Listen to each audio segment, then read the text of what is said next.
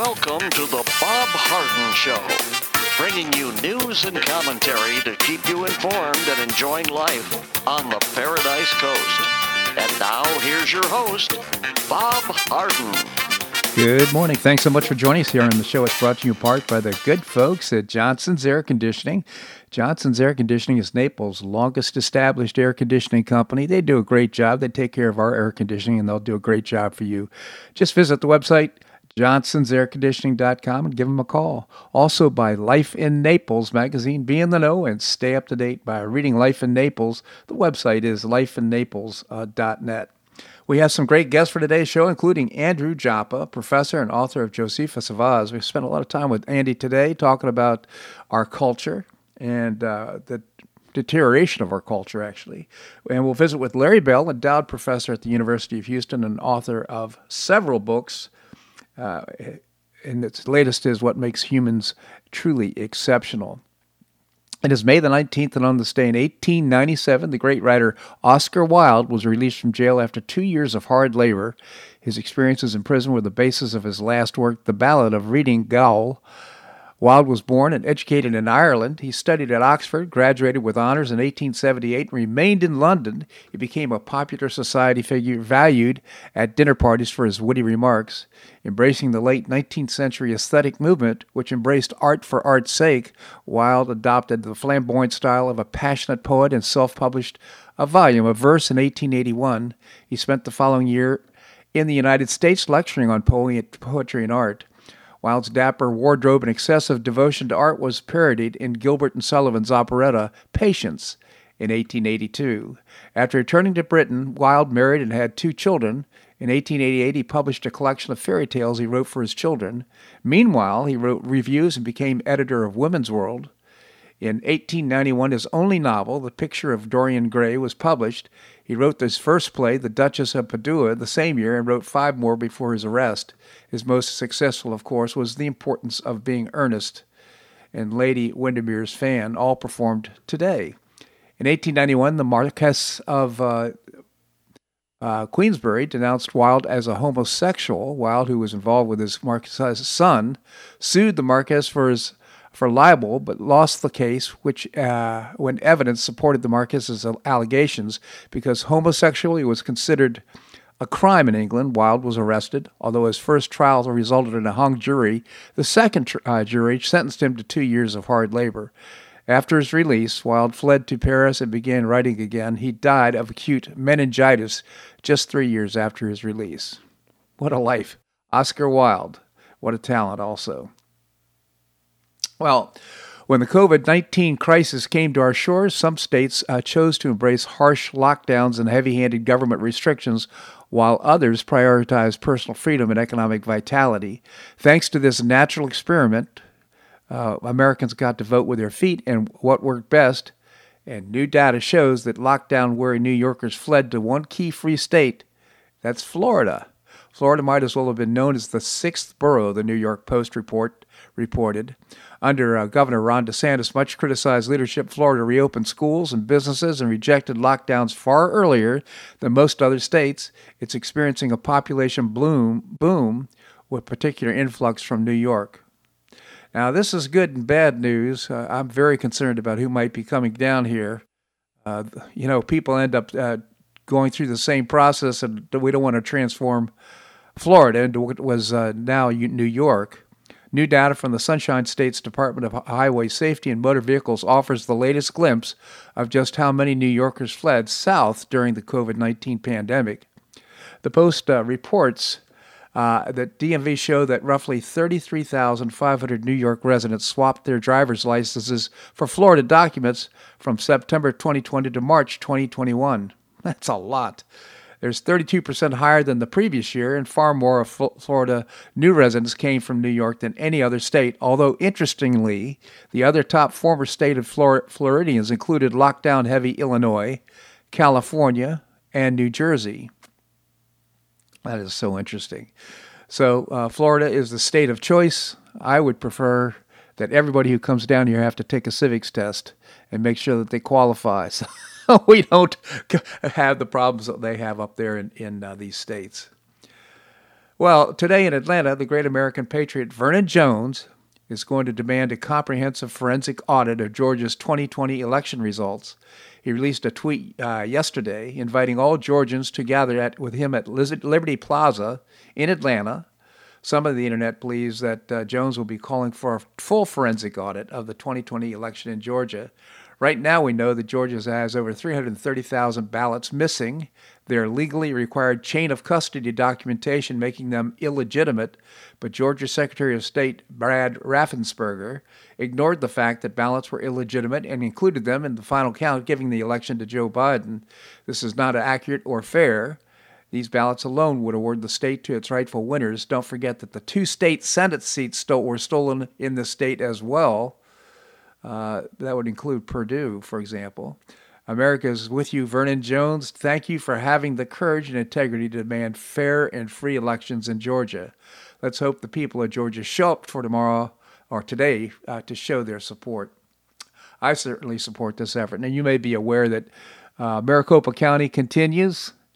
The Maricopa County Board of Supervisors are doing all they can to stop the audit of the 2020 election by Arizona Senate. They're begging for the Senate to stop for the good of the country. That's really desperate. But last week they were claiming the auditors were inept. Today the Maricopa County Board of Supervisors are begging to get Arizona Senate to stop their audit. But just last Friday, they, out of the blue, started a nasty Twitter campaign on the county's account called the auditors. They smeared the auditors with the auditors' Senate forensic team with petty insults and complaints. The tweets are over the top, dirty, below the belt, and unprofessional, and hits towards the Arizona Senate and the auditors doing their job in the Senate. The 5 Board of Supervisors are clearly sweating bullets and losing sleep over the predicament they've gotten themselves into.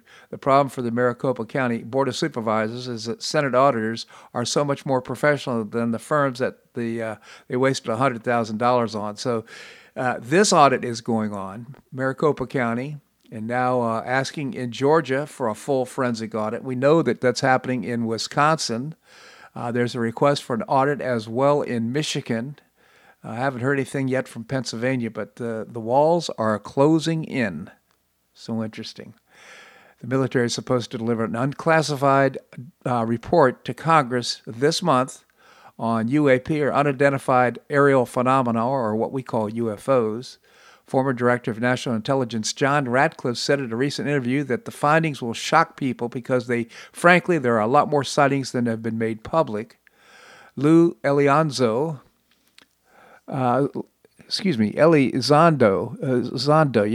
former U.S. military official that led the U.S. government's effort to investigate UAP. Imagine a technology that can do 600 to 700 G-forces, that can fly at 13,000 miles an hour, that can evade radar, and that can fly through air and water and possibly space. And by the way, has no obvious signs of propulsion, no wings, no control surfaces, and yet still can defy the natural effects of Earth's gravity. That's precisely what we're seeing. So very powerful intelligence there. Elizondo on explanations for what people are witnessing. In some cases, there are simple explanations for what people are witnessing, but then there are some that are not. We're not just simply jumping to the conclusion that that's saying, that's a UAP out there. We've gone through our due diligence. It's some sort of new type of cruise missile technology that China has developed, or is it some sort of high-altitude balloon that they're conducting renaissance with? Ultimately, when you have exhausted all those, and if you still are left with the fact that this is in our airspace and it's real, then it becomes compelling, and that's when it becomes problematic. Problematic indeed. Every day, for at least a couple of years, these sightings have been going on, and they're flying in our airspace. Chris Mellon served as Deputy Assistant Secretary of Defense for Intelligence for President Clinton and George W. Bush, and was on the staff of the Senate Intelligence Committee. These vehicles seem to have unlimited loiter time, which we don't have. We're limited in terms of altitude, and it's hard to design something that functions well at the ground level and that can go 60 or 80,000 feet up and then down to the deck or drop to 20,000 feet. And as you know, it's like a straight vertical line in seconds. then acceleration is far beyond anything that we were capable of. Sorry for the stopping and starting on this, but this is transcribed from dialogue. There's nothing we can build that would be strong enough to endure this amount of force and acceleration. It's unbelievable. So unidentified flying objects have been around for years. We know that. And now they're coming clean. This paper is going to be coming out soon, and we'll know exactly what's going on. What we can do about it, I have no idea. Fortunately, they're not attacking us. For more than 4 years before Maricopa County Sheriff Paul Penzone used his law enforcement credibility to resist subpoenas to the Arizona State audit of the county's general election he was running for office he now holds, crucial to the Democrats' victory over the incumbent Republican Joe Arpaio. Remember him? A $2 million from progressive mega donor George Soros helped to fund his campaign. And now that he's doing everything in his power to run interference for the Board of Supervisors. That's okay. We'll overcome that as well. This segment of the show brought to you by the good folks at Johnson's Air Conditioning, Naples' longest established air conditioning company. I hope you'll visit the website, johnsonsairconditioning.com. Also brought to you by Life in Naples magazine. Be in the know and stay up to date by reading Life in Naples magazine. The website is lifeinnaples.net. Coming up, Andrew Joppa, professor and author of Josephus of Oz. We're going to do that and more right here in The Bob Harden Show on the Bob Harden Broadcasting Network.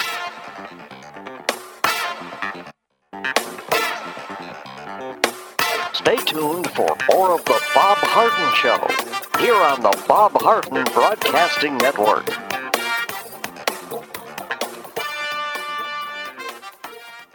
I'm Bob Harden, the host of The Bob Harden Show. One of my favorites for breakfast or lunch is Lulabee's Diner, providing great service, fabulous food, and a rockin' good time. Lulabee's Diner is a throwback to the 60s, complete with great music and a fabulous 60s decor. What I like best is a blend of great food, great value, and terrific service. Most of the friendly waitstaff has been part of Lulabee's for years. I enjoy the great choices for breakfast and lunch, and you'll find the menu has everything and anything to satisfy your taste. Lulabee's offers catering, party platters, lunch boxes, and more. Lulabee's Diner will quickly become one of your favorites for breakfast or lunch. No reservations are needed. Check out the website at lulabees.com and stop by Lulabee's Diner, open from 8 a.m. until 2 p.m. 7 days a week. Lulabee's Diner in the Green Tree Shopping Center at the corner of Immokalee and Airport Pulling Roads. Stop by Lulabee's Diner for fabulous food and for a forever cool rockin' good time.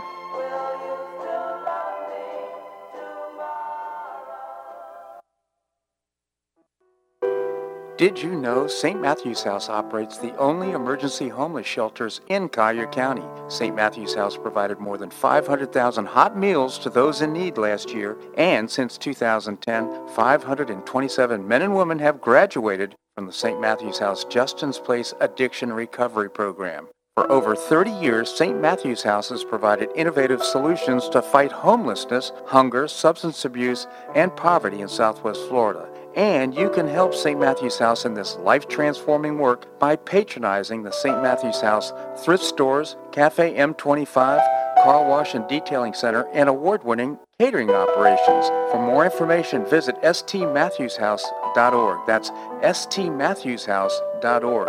St. Matthew's House is a 501c3 not-for-profit organization and does not solicit government funding.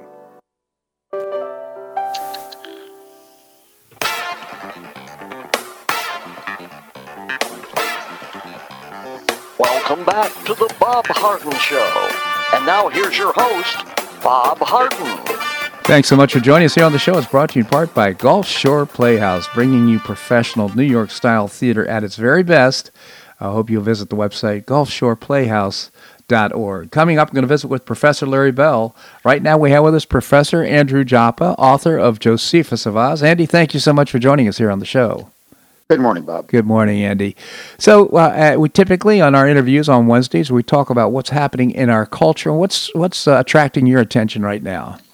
Well, right now, excuse me, Bob, coming from New York, I am a theater person, and I spent a lot of good evenings down in the New York City Theater. De Blasio has now said the New York theaters can reopen, of course, with social distancing. So it's almost impossible for the theater to operate without a full capacity crowd. And so if they're moving people 6 feet apart, that cannot happen. Some of the statistics on the New York theater are just really, I think, surprising. The average income of a New York City theater goer is $261,000. That's the average income of a New York City theater goer. Wow. The average price of a ticket is $150 for a ticket. Now, if they in fact have to eliminate perhaps 1/3 to 1/2 of the seats in a theater, then those ticket prices, excuse me, I'm a little hoarse this morning, are going to have to go up accordingly. So I think with the theater district having been closed already for 14 months, it waits to be seen whether the theater district can ever resurrect itself and become the artistic center of New York as it was. And to me, that, again, is a strong indication of a cultural decline. I think the theater district of New York was one of the proudest statements of America in terms of its artistic offerings. And I don't think it's going to come back, at least not in the next few years, Bob. That's just another thing out of New York before I leave New York is the Attorney General of New York has now moved the investigation of the Trump Organization into criminal charges, criminal investigation at least. This process becomes a bit ominous in its implication. They're certainly not letting go of the attacks on citizen Trump.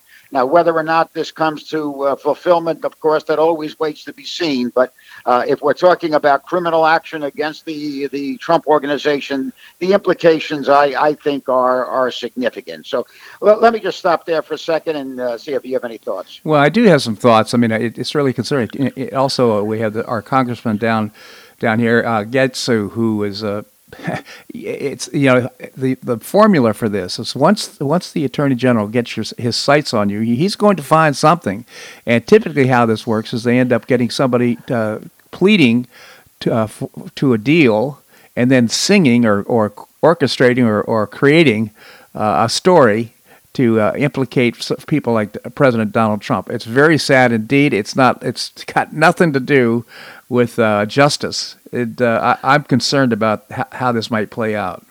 Well, that's exactly what's happening right now with the Trump investigation. There is a former inner person who is, in fact, revealing, as the word would be, information about the Trump Organization in terms of overpricing or underpricing property based on the particular need at a moment. That seems to be the major focus of this, and that is a criminal type of situation. So, as you're indicating, Bob, I think almost anything can be created once there's pressure put on to discuss these things, and especially if the alternative to that person's willingness to discuss these is criminal charges against them. So it's a blackmail leverage against these people, and inevitably it is successful. Now, whether or not this will lead to direct action against Trump, President Trump, ex-President Trump, that waits to be seen. I think it would be a dramatic moment, a dire moment, I would say, for America if there was ever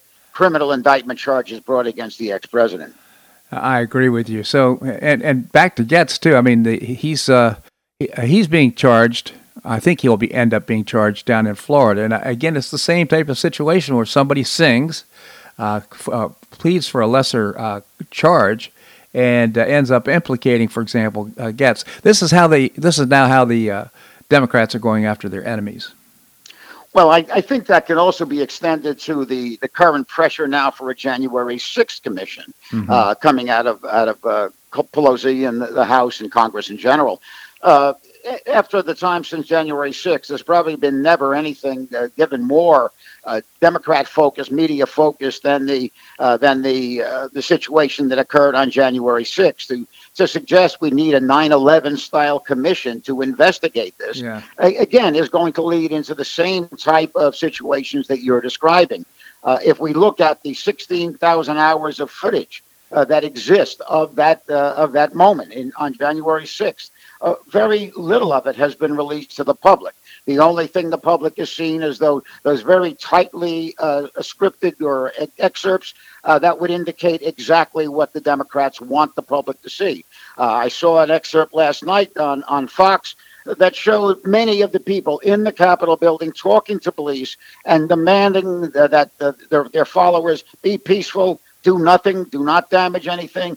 Those type of videos are not being shown to the general public. Yeah. A January 6th commission, spearheaded by Pelosi and her people, would certainly lend itself to serious types of manipulations of information, leading into, I think, ultimately their intent, criminal charges once again against Donald Trump. Yeah, just taking a step back, it's just really pathetic to see what's happening to our culture and to the United States of America right now. It's very sad on all fronts, whether it's inflation, whether it's the economy, whether it's Green New Deal nonsense, whatever it might be. It's just very pathetic to see how this is all being orchestrated and how it's coming down. And again, as always, Bob, I do not want to be unduly pessimistic. You know that is, I guess, my inclination in the modern America, but I think it's impossible to avoid when we look at the institutional world of America, whether it's governmental, corporate, media, entertainment, education, across the broad expanse of institutional America, everything is going in a wrong direction. I'm going to call it a Marxist direction. There's probably other words we can put to it, but certainly that is a word that applies. What we're seeing now is a Marxist type of process laid out very clearly in Marxist doctrine as to how you take over a culture and subsequently an entire society, Bob. Absolutely, Andy. And we have so much more to talk about, Andy. Can you stick around? I'll be here, Bob. All right, we're going to have more here on the Bob Harden Show on the Bob Harden Broadcasting Network.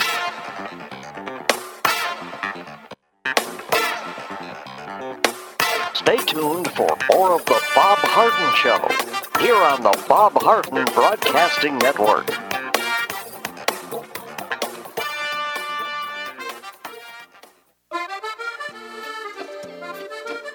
Blue Provence Restaurant is a favorite dining destination for many Neapolitans, including Linda and myself. Blue Provence, located in a historic building in the heart of Old Naples at Creighton Cove, offers a mix of French bistro cooking with bold, fresh Floridian flavors. Experience award-winning cuisine at Blue Provence and enjoy one of Florida's most extensive, eclectic, and fun wine cellars. Dining your choice of the popular Eat-In Bar, the intimate courtyard garden, or the beautiful Provencal Caribbean dining room. Enjoy a wonderful and memorable evening in a casual and relaxed atmosphere that includes a taste of Provencal hospitality. Blue Provence is open 7 days a week, all year round.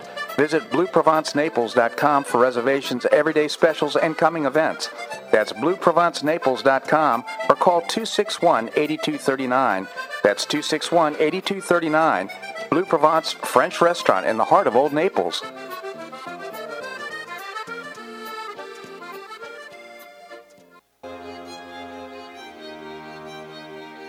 Gulf Shore Playhouse is passionately committed to enriching our cultural landscape by producing professional theater to the highest artistic standards and providing unique educational opportunities to folks in a spirit of service, adventure, and excitement. Over the past 15 years, the Playhouse has expanded immensely, outgrowing its current facilities. With dreams of expanding even further in order to better serve the community, broaden the economic impact, and strengthen the cultural fabric of our region, it's time to build and move into a new home. A 44,000 square foot state-of-the-art theater and education center will be built on 3 acres at the corner of First Avenue South and Goodlet Frank Road, allowing Gulf Shore Playhouse to achieve those dreams. To find out more about Gulf Shore Playhouse, this state-of-the-art performing arts center, and about the season's exciting productions, visit GulfShorePlayhouse.org. That's GulfShorePlayhouse.org. We'll see you at the show.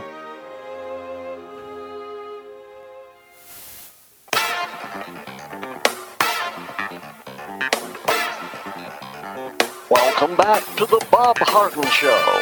And now here's your host, Bob Harden. Thanks so much for joining us here on the show. It's brought to you in part by Choice Social, a new, refreshing social networking platform. I hope you check out choicesocial.us on the web. Coming up, we're going to visit with Professor Larry Bell. Right now, we have continued the conversation with Andrew Joppa, professor and author of Josephus Vaz. Again, Andy, thank you so much for joining us. Always good to be with you, Bob. Thank you, Andy. Hey, I understand you have some concern about EMPs, or electromagnetic pulses.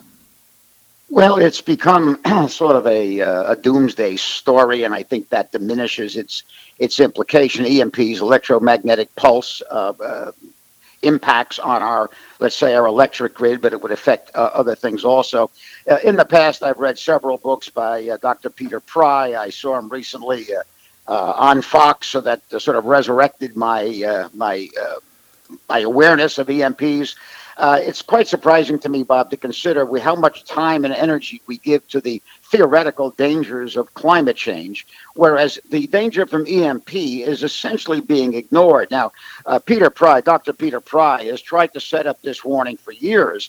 An EMP can happen tomorrow. It does not require an advanced state of technology. It can be done with an upper atmospheric high megaton blast of an atomic weapon. That one of those in the eastern seaboard could knock out the seaboard. If it would happen nationwide, it's estimated that in 1 year, 90% of the American population would die from starvation and other disease-based circumstances. So here we have a situation that could happen tomorrow. There's nothing essentially standing in the way of that happening, other than somebody choosing to do it. And yet we have not taken any action to harden our electric grid against this implication. Now, that all sounds like a doomsday scenario, and I'm afraid it pretty much is when you have something with that potential and it is not being protected or defended against at this point. To me, that should be a point of concern, Bob. It certainly should, and just the fact that we're ignorant of it doesn't make it any less of a threat. In fact, Larry Bell wrote a great book about cyber warfare, and his conclusion is we're in a rock fight, living in a glass house.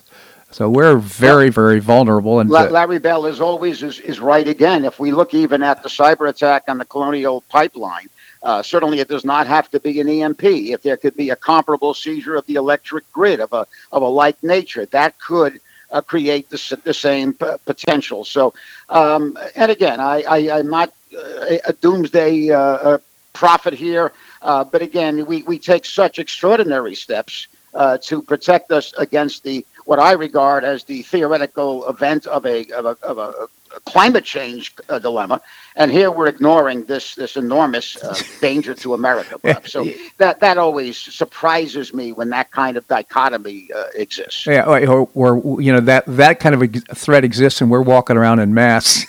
It's kind of great. Yeah, I heard Rachel Maddow say the other day, or maybe even yesterday, that she has to get herself rewired to about the mask.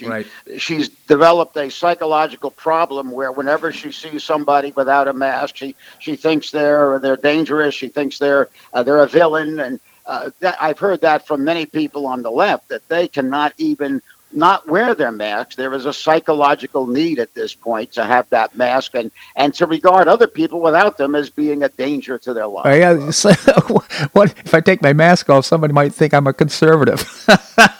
Well, yesterday I did a brave thing. I went into Publix without my mask on. I put it in my pocket just in case I was challenged. I did not want to be bare in Publix. Yeah.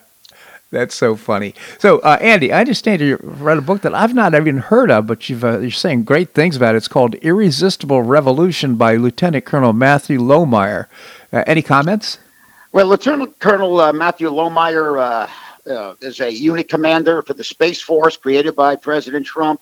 An outstanding young man. He's an ex-fighter pilot, graduate of the Air Force Academy, and just a remarkable career in the military at this point, even as a fairly young man.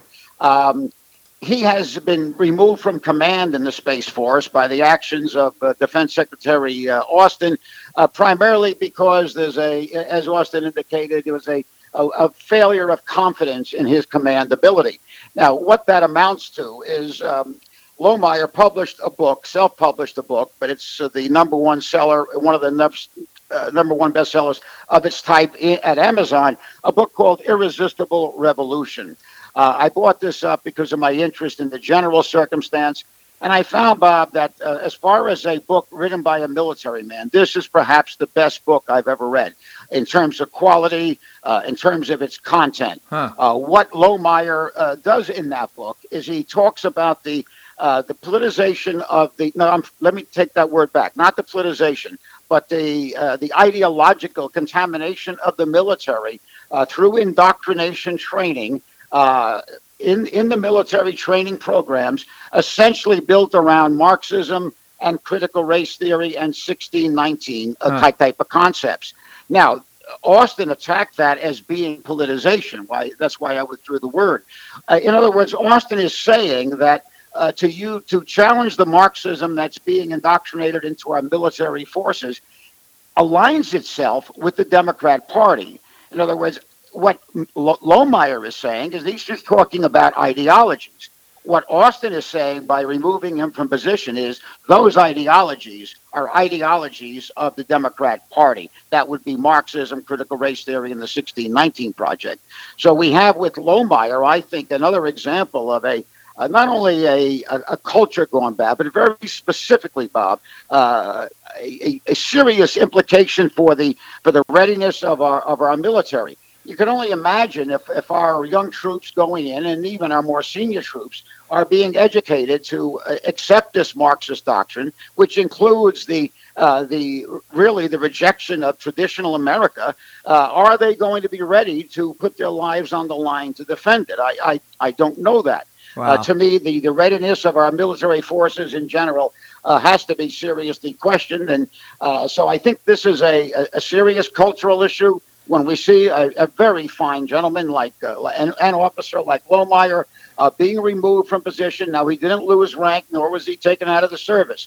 But there was a specific action taken by Austin to remove him from his command position. So the book should be read, Irresistible Revolution. He starts out with a history of the American Republic, its values. He does an excellent job. He just doesn't use cliches. He really does a wonderful job specifically defining the origins of American values.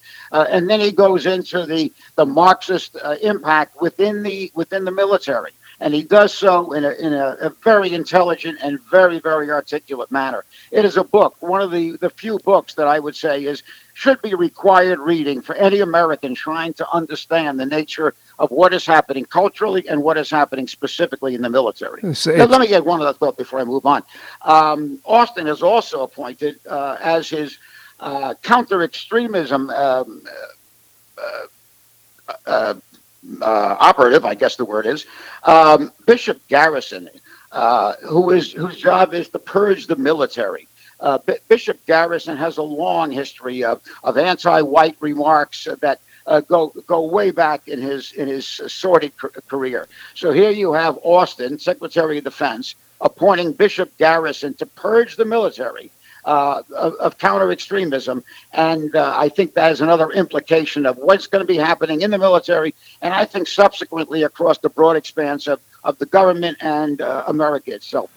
That is such a sad commentary, and think about this too. They're studying critical race theory, this 1619 Project, and you go on and on. They're simply trying to indoctrinate our military. In the meantime, we started this conversation about the EMPs and the possibility and the threats that we have. This guy was in a command position in the Space Force, correct? I mean, yes. That to me, how can we focus on this nonsense when we have real threats surrounding us, where the Space Force can actually address those threats? Yeah, I don't know, Bob. If we look at China, China is not involved with this kind of nonsense. China is pushing ahead with their technologies. They have a significantly merit-based system for advancement in the Chinese economy. I'm not lauding China per se or the government per se, but I am saying America is so distracted by nonsense right now that it's hard to imagine over any given limited period of time even that China will not move past this, which brings me perhaps immediately to another point somewhat related to this. China is offering significant help to Africa in terms of developing their energy resources. Now, Africa projects doubling their energy demand by 2030. China is going in, and China is promoting the building of and financing the building of coal-powered plants. Now, the United States is refusing to be involved with that process as a subset requirement of the Paris Climate Accords.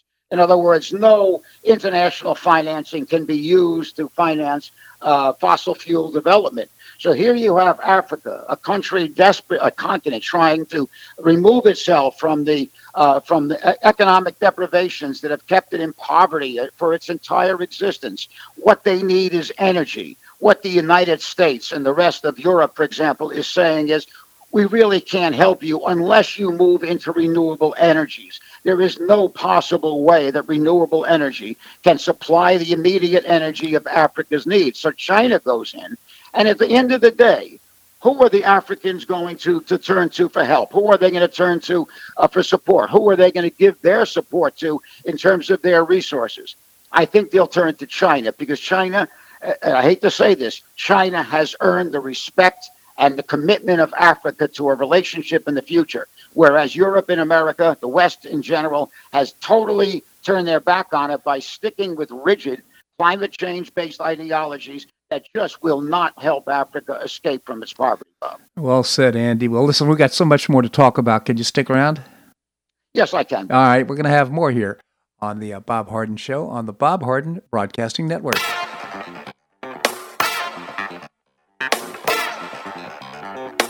Stay tuned for more of the Bob Harden Show here on the Bob Harden Broadcasting Network.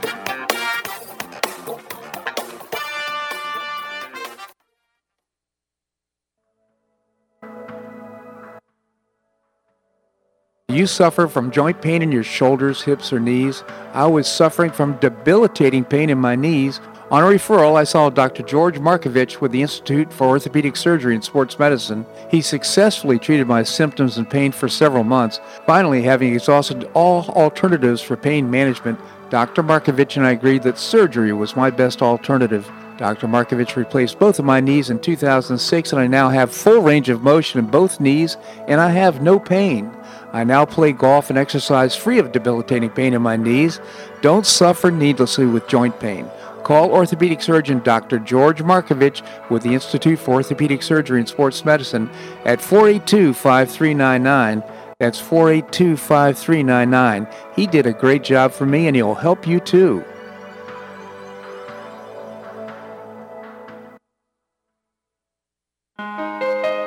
You listen to The Bob Harden Show, so why not market your company to our loyal listeners? Ads are played live on each show and then archived so listeners can hear the show and your ad at their convenience. Each advertising package includes a banner on bobharden.com with a link to your website at no extra charge. Join Lulabee's Diner, Johnson's Air Conditioning, Blue Provence, and many others who advertise on the show. Call me at 598-3889, that's 598-3889, or send an email to bobharden@hotmail.com to design an ad program that's just right for your business and your budget. You'll be pleasantly surprised at the cost and the value. Several advertisers have been with me for years. Find out why by calling 598-3889 or send me an email to bobharden@hotmail.com. You'll be glad you did.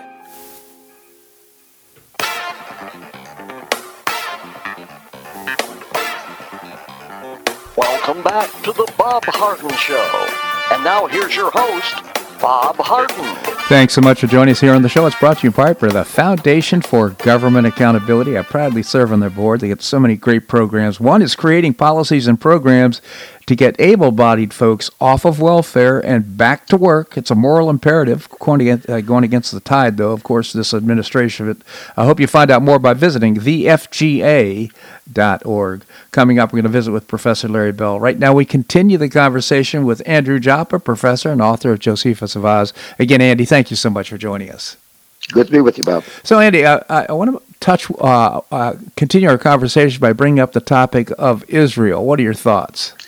Well, I think there's a relationship of Israel and its values to America. I've always regarded Israel as a sister state of America. I think, in my estimation, it's perhaps one of the finest countries in the world, if not the finest country in the world, other than America, as it was, if I might.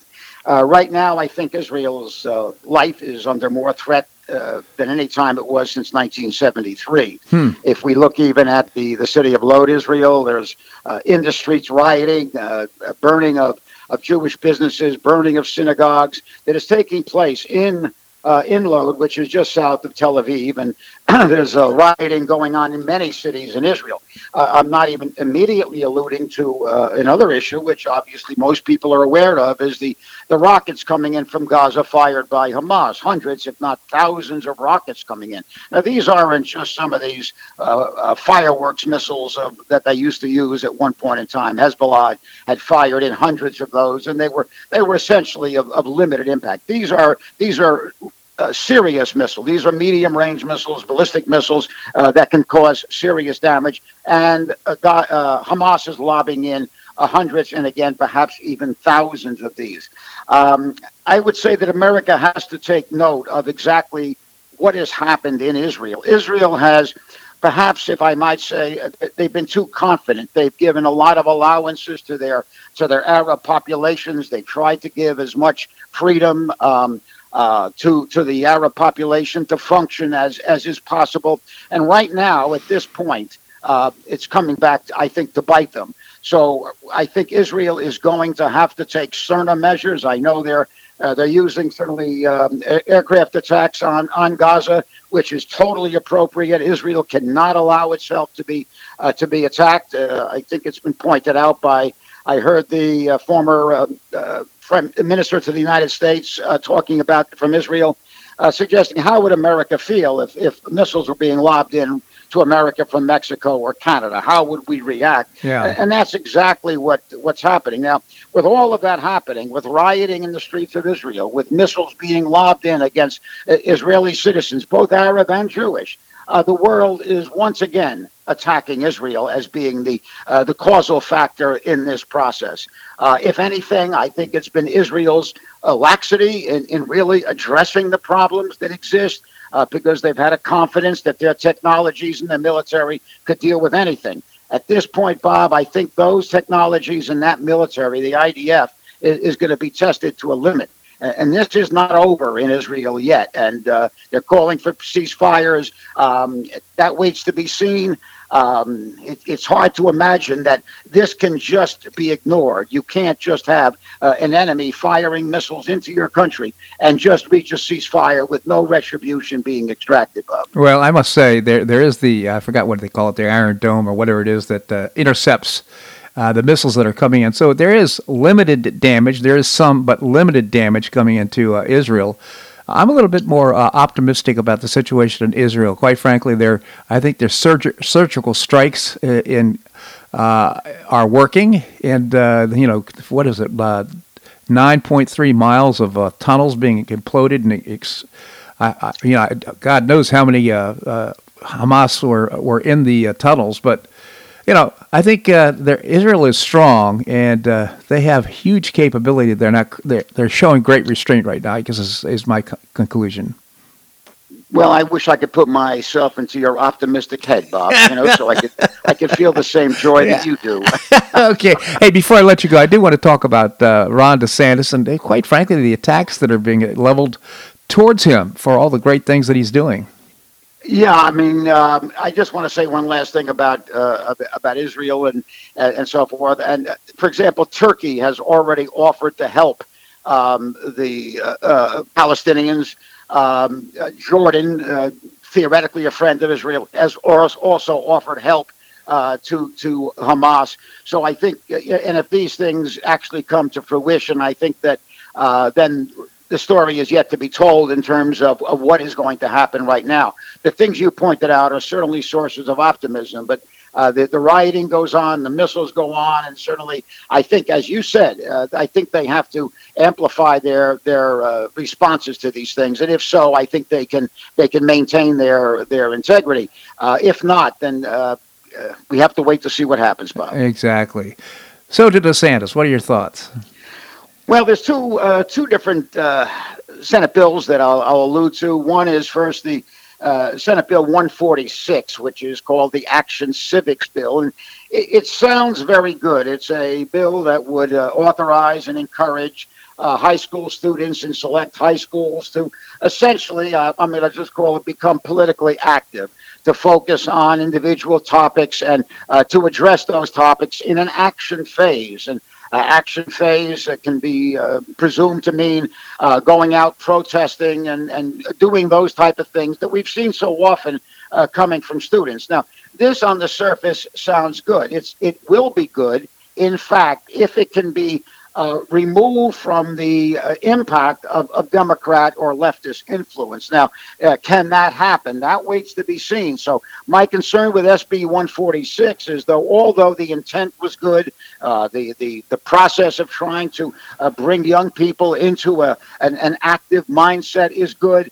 On the other hand, knowing the Democrats and knowing how they infiltrate these type of programs, I think it lends itself to a possible politicization, ideological politicization of our high school students in Florida. So that's a concern without it being something that I actually know will happen, but it's certainly a concern. Yeah. The other is SB 90, which is the Florida legislation that would produce a voting process that not only could be handled by every voter. There's no doubt that the model for voting in Florida would be perfectly acceptable to any voter, but it would also maintain the integrity, the legality of the vote. Now, having said those things, I think it's obvious that there'd be no problem voting. There'd be very little chance of a loss of integrity to that vote. Yet DeSantis, of course, is being widely attacked by the national press and everybody on the left.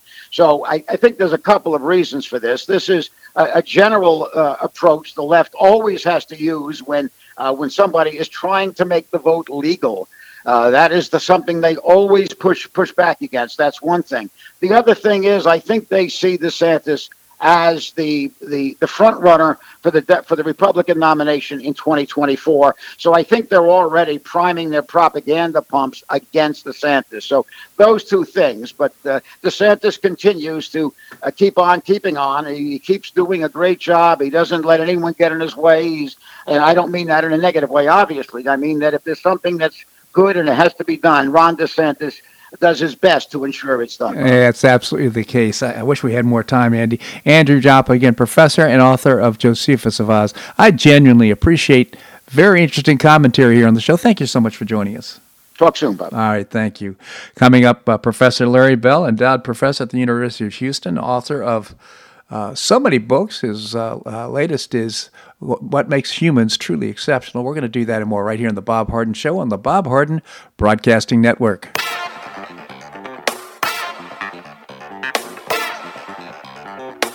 Stay tuned for more of The Bob Harden Show here on the Bob Harden Broadcasting Network.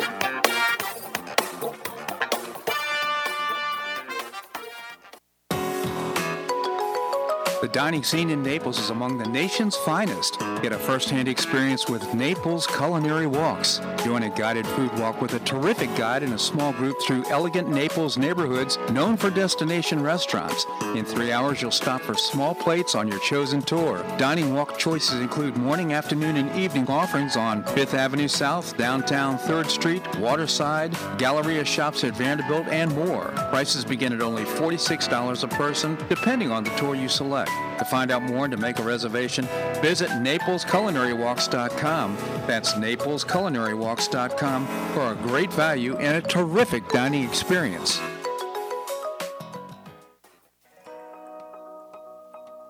Do you have an extra auto you'd like to donate to charity? Maximize your tax deduction, support your favorite charity, and help a local child in need by calling Naples Auto Donation Center. Naples Auto Donation Center is a not-for-profit licensed car dealer. Just call NADC at 692-9840 and they'll take it from there. You get a properly documented tax deduction for whatever the vehicle actually sells for. Your designated beneficiary charity gets half the profit after fix-up costs, and the net revenue generated by NADC goes to Friends of Foster Children to provide tutoring and other enrichment activities for foster children the government doesn't provide. And NADC is also one of the few places in Collier County that sells inexpensive cars that actually run to folks who would otherwise not be able to afford one. It's a real win-win. Call Naples Auto Donation Center at 692-9840 or visit the website nadckids.com. You'll be glad you did.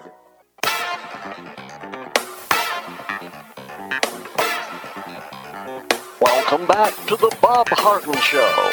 And now here's your host, Bob Harden. Thanks so much for joining us here on the show. We're providing you news and commentary rooted in a commitment to individual liberty, Personal Responsibility, Limited Government, and the Rule of Law. We have with us, as I mentioned before the break, Professor Larry Bell, endowed professor at the University of Houston in space architecture. He's also the author of several books. His latest is What Makes Humans Truly Exceptional. He also wrote a book on cyber warfare. I don't have the exact name of it here, but we've been talking about that a lot today. I encourage you to check out his column. You can find it on newsmax.com. Professor, thank you so much for joining us. Oh, it's always a pleasure. Thank you so much. Always a pleasure to have you on, Professor. So, you know what? I had a change of heart. I asked you which column because you had a couple that you've done this week, and I'd like to talk about the column, America, We've Got Termites. I think it's so inclusive and interesting. Tell us about it. Okay, yeah, it's kind of a bad news, good news story. I think it's kind of a situation where you're realizing you got little spots all over your floor and your windows, and you notice that there's a lot of rotten wood in your home, and it's kind of from the top to the bottom and bottom to the top, and it's worse than you thought.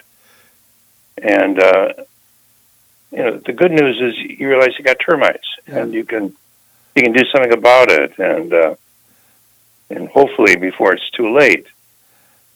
And I look at hopefully the midterms, which are coming up next year.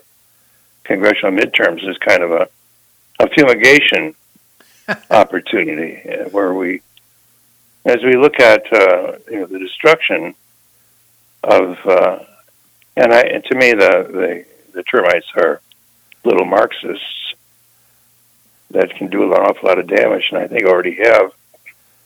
When we look at the infestation and invasion of the universities, and which was one of their first assaults, and with the critical race theory and the wokeness and the political correctness and so on, and of course, we've seen it with the media, and they've been very active, and in connection with that and cooperation with that, we see it with the globalist businesses and the cancel culture with social media, which has gotten pretty incredible.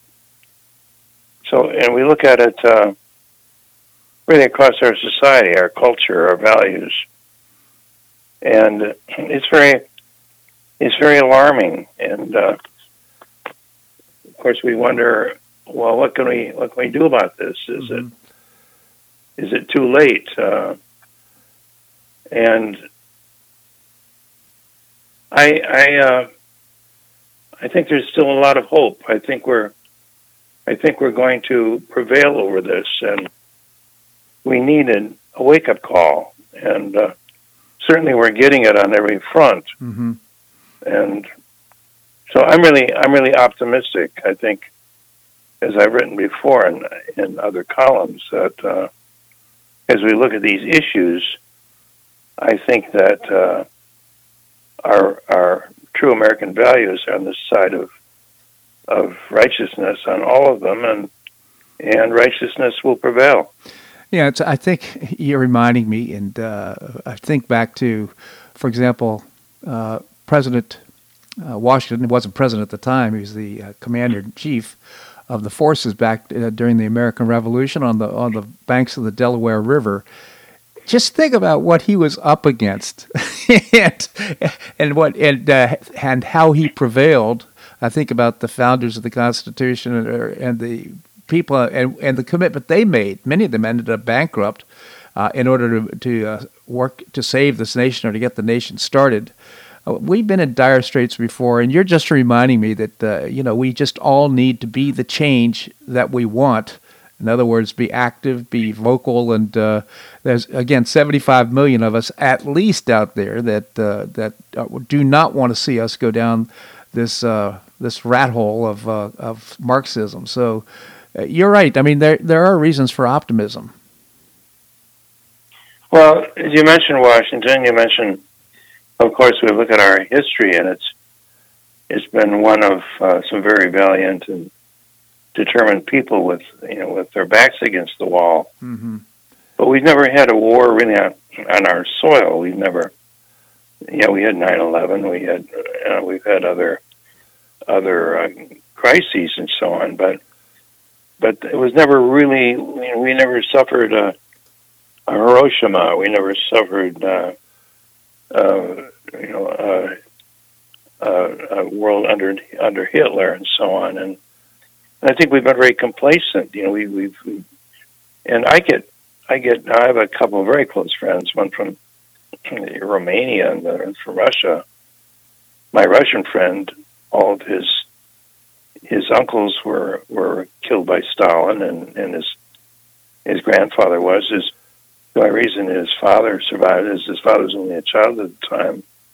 And he said, "Larry, don't we see what's happening in this country? I came here to this country as a country of freedom, and can't we see what's happening?" I hear the same from my friend from Romania, and she says, we had to talk in muffled tones and keep the water running because we were being, people were listening to us and so on. And we haven't really witnessed that. We've been very complacent. Mm-hmm.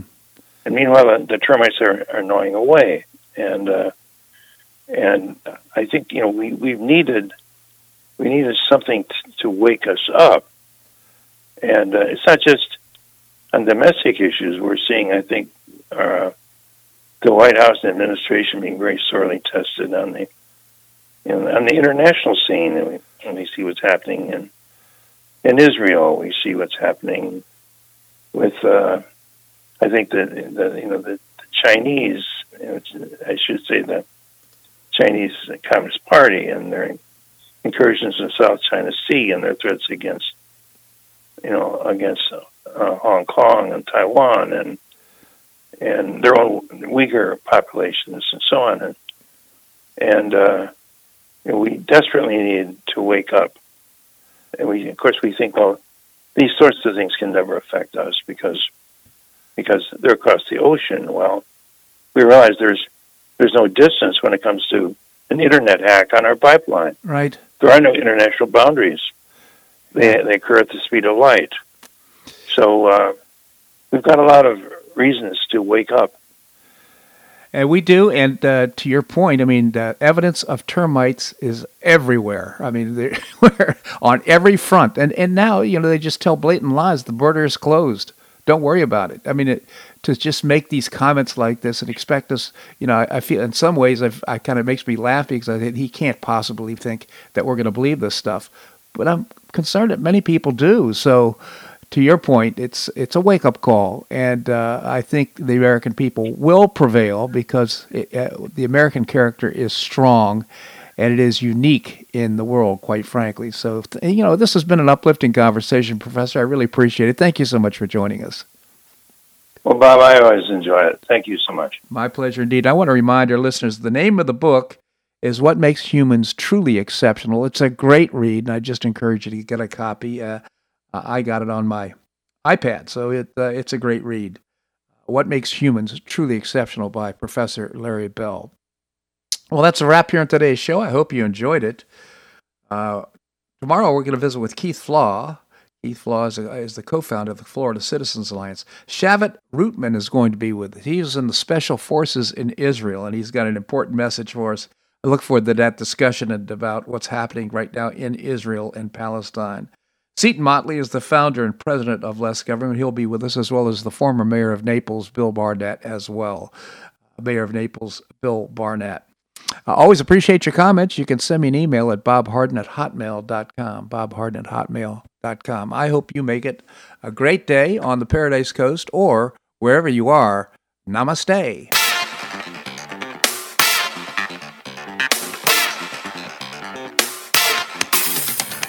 Thanks so much for listening to The Bob Harden Show on the Bob Harden Broadcasting Network. For more information and audio files of previous shows, visit www.bobharden.com.